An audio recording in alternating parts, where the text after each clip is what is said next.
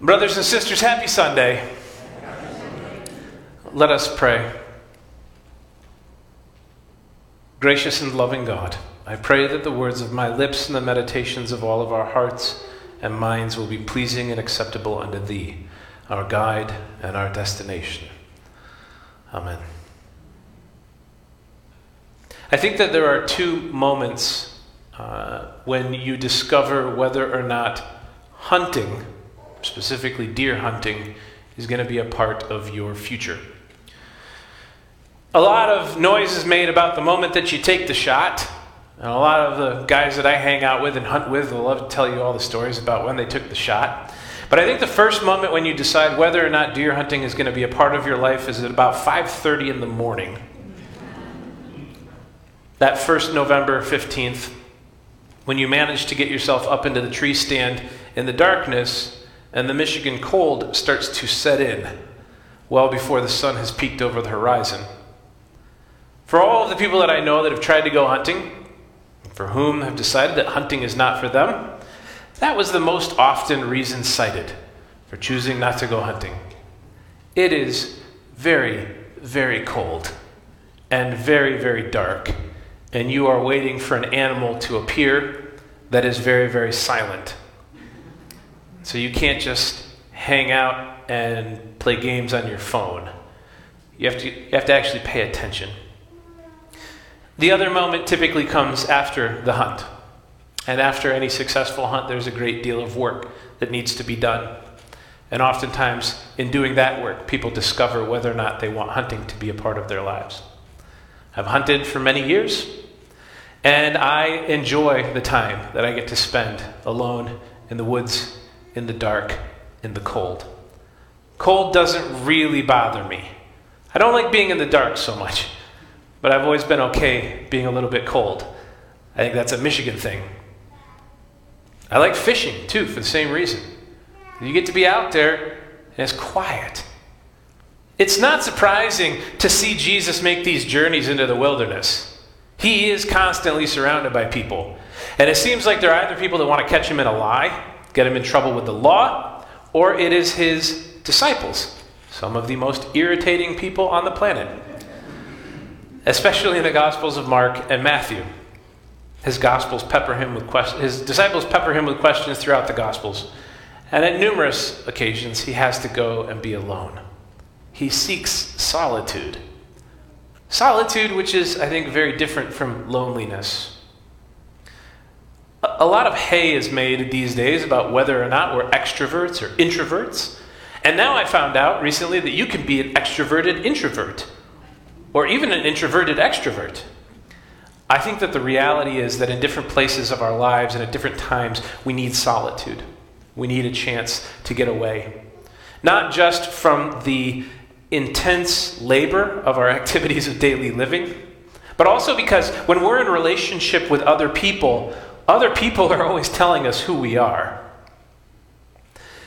If I wear this thing and I go to Meijer after worship to buy a case of beer, let's make it complicated, right? I may encounter another person who's interested in telling me who I am. Clergy get told who they are all the time by other people.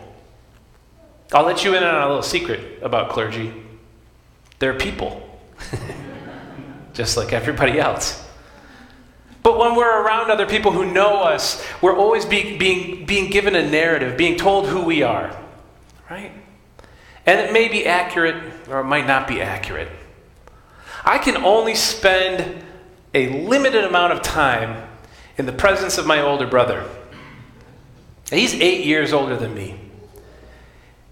If he was 90 and I was 82 and we were hanging out together, he would look at me and see a 12-year-old boy. I will be that 12-year-old boy for as long as we live. And that's okay. That's the narrative of who I am and our relationship together. But sometimes I can't be a 12-year-old boy. I need to be the 40-year-old father of 3. And I got to get away from that stuff a little bit. When you're with other people, when you're constantly surrounded by your friends or your family or your boss or whoever it is that's telling you who you are, sometimes you need to put some distance between that and sit down and spend time with God, reviewing who you really are. Who you really are. Not who you want to be. I want to be clear about that. We spend a lot of time in America talking about who you want to become. We're constantly fed advertisements for people that we aren't, in the hopes that we'll decide to give somebody money to make us into people that we could be. As your pastor, I want you to get really, really clear on who you are. Because I believe without a shadow of a doubt that you were made in the image of God, that you're a God-bearer, and that you're a miracle, with or without any of the extra stuff that the advertisers are trying to sell you.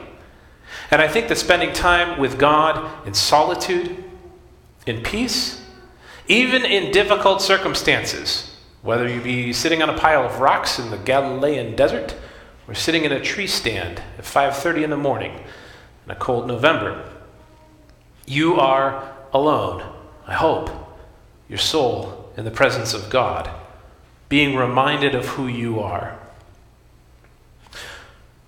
Who is Jesus when he goes into the wilderness? I think that there are many things that he's being told about who he is. I think God says to him at the moment of baptism, and I preached about this a few weeks ago, "You are my son, the beloved, with you I'm well pleased."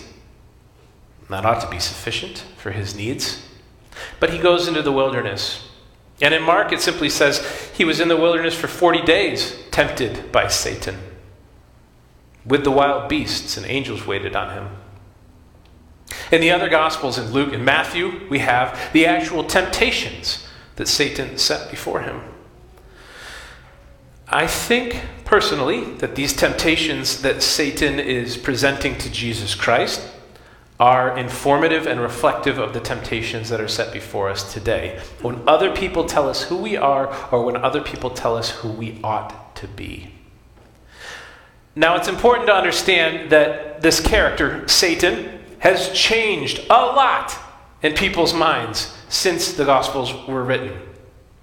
In the time of the Bible and the writing of the Bible and the Hebrew Bible and the Old Testament, Satan is not a little guy jumping around in a red unitard, little pokey, little hay fork. He's got a snaky tail and two little horns. That stuff came much later. Satan, who is several different characters, really, in the Old Testament, is perhaps better understood as a prosecutor, a tester, an agent of God sent to wander the earth and test people, ask them questions, see if they're taking this whole religion thing seriously. Not a bad guy. But I think that if you were in court and a prosecutor was arguing that you ought to be locked up in jail, it'd be quite easy to perceive that prosecutor as the bad guy in the story. And so a lot of the biblical narratives have Satan appearing as the bad guy, but he's doing his job. Satan tempts Jesus with 3 very specific promises. He tempts him with bread. He tempts him with influence. He tempts him with celebrity. The devil offers him bread, and Jesus is starving. Jesus says, I'm not really out here for bread. He says, one does not live by bread alone. What is bread? It's security. It's security. How tempting would it be if somebody were to come to us and say, in exchange for just your soul, in exchange for your faith, in exchange for your testimony or your witness, in exchange for all of the gifts that God has given you to sow into the creation, in return I will give you security. You will never again have to worry about having enough to eat. You won't ever again have to worry about your body or what you will wear. I'm going to give you all of these things for the rest of your life. That's very tempting offer. But Jesus has a higher mission. And I think that he knows that even were he to have that security, he would be asked to give it up as a sacrifice for the work that has to be done. In exchange, the devil offers him influence and says, I will give you all the nations of the earth. They're all going to bow down and listen to you. All you have to do is bow down to me. And Jesus says, I already have a God. I already have somebody that I've chosen to worship. Influence. The ability to say something and to have your voice heard, listened to. And finally, offers him a chance to demonstrate his glory, to leap off of the pinnacle of the temple, have angels carry him down, so that all of those jokers, people giving him grief in Jerusalem, all those high muckety-mucks and the important people, will see once and for all that he is who he says he is. That's celebrity, I think. Celebrity is so tempting. So tempting. I think that a lot of us overestimate the benefits that come with celebrity. I think a lot of us probably overestimate how easy famous people have it. I think that many people who have celebrity would give anything in their possession, would trade anything in their possession to get rid of it and to just have a normal life. And Jesus says, no, I'm not going to put God to the test. Because Jesus has realized at the very depth of his journey of solitude and fasting that he already has everything that he needs. He already has everything that he needs. We don't practice fasting as a religious discipline here in the United Church of Christ, at St. John's Church. When I was worshiping with that lovely Pentecostal church down in the Antilles in St. Martin, they were coming out of a 2-day fast. They even invited me to break the fast with them after the worship service. And I felt bad because I hadn't been fasting. But I did as they asked. I remember the first time when Auntie Sahida was living in my church. She was living in my office. It's a Muslim woman. She was a person possessed of absolutely incredible faith. And she was living in a Christian church, and she didn't know anything really about Christianity, but she wanted to learn more about it because she was spending a lot of time with us. And it was Lent. She'd moved in, and I was getting the church ready for Lent. And she said, what do you do during Lent? And I said, well, we fast, just because that was my seminary answer. She said, oh, so it's like Ramadan. I said, no. She said, you give up food? I said, no, I was like giving up chocolate or something. Our Muslim brothers and sisters understand fasting. They understand it. And they do it faithfully because it increases their faith. No, for us, fasting, especially in the United Church of Christ, often means that we're driven to do things that are outside of our comfort zone.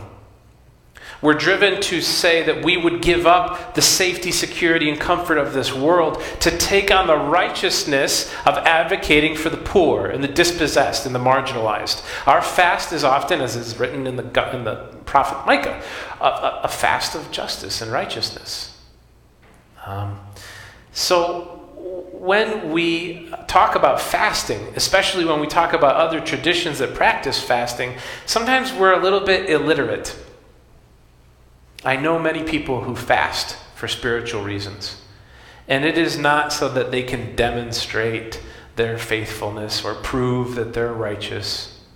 In fact, most of those whom I know who fast make a very intentional point to not tell anybody that they're fasting.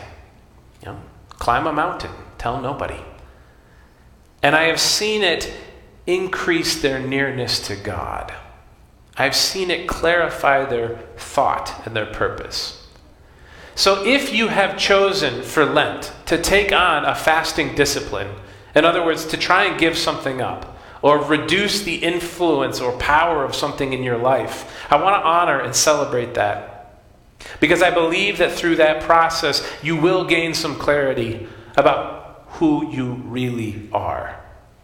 And I'm less concerned during Lent with you learning about who you ought to be, and more with you learning who you really are. Because on Good Friday, that is what you're going to need. You're going to need to know exactly who you are. When the questions are asked of us, when the rubber meets the road, we need to know who we are, not simply who we want to be. For some of you, knowing who you are is going to be a medicine. I know people who get depressed from looking at Facebook. And I wish that they wouldn't do it. Remember not to compare your everyday life to other people's highlight reels. That's what social media is.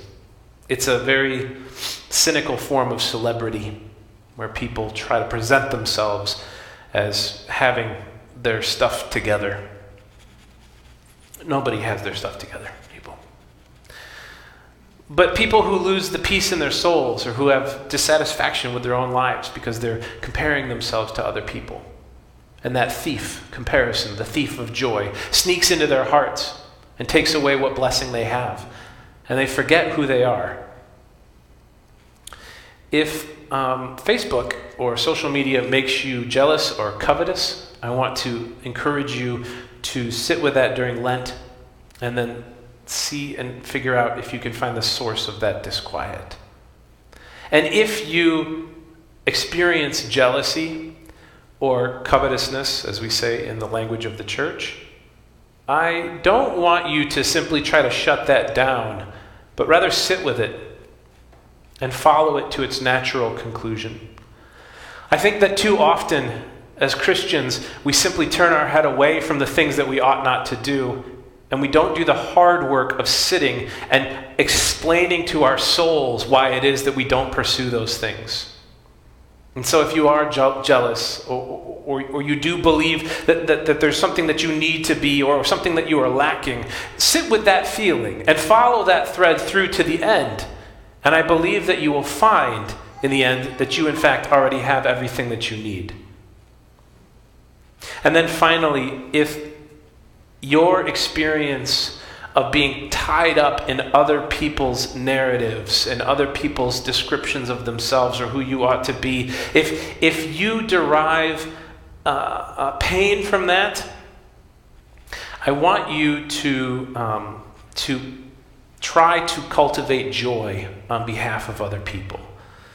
The Bible says, rejoice with those who rejoice and mourn with those who mourn.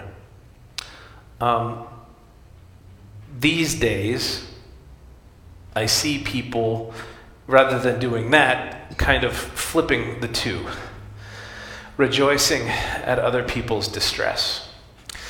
There's a German word for it, Schadenfreude. I'm sure you've all familiar with that term. That word has an opposite too in Sanskrit, mudita. Mudita is when something good happens to somebody else and you experience vicarious joy. Vicarious joy. I think that you can have a relationship with social media if you're able to do that. It's hard to do, but if you're able to do that, I think that you can have a healthy relationship with Facebook. In our solitude, in our fasting, in our times when we are alone and we are tempted by security, authority, or celebrity, I believe that those are times when we should rejoice because God is very near to us. God is very near to us. God is with you and will comfort you. And that when you have passed through the fast, passed through the time of challenge, the time of trial, the time of questioning who you are and who you ought to be, God will attend to you with angels. That's what the story says. We skip over that part. Jesus is tempted in the desert. The devil offers him security, authority, and celebrity. Jesus successfully says no. And then what? Flits back to Galilee? No. There's a party. There's a party at the end. Jesus is waited on by angels. He experiences joy. He experiences fullness and satisfaction and well-being. Our God is not a God of scarcity, but one of abundance. And so if you are going through a dark night of the soul, if you are trying to figure out and determine who you really are, who it is that God made you to be, not listening to the other voices, taking a break, taking a hiatus, taking a sabbatical, for God's sakes, from all of the narratives that other people are putting on you. You're avoiding Facebook, you're avoiding these things, and you're really spending time near to God, in solitude, trying to remember who you are. Remember that at the end, God will send angels.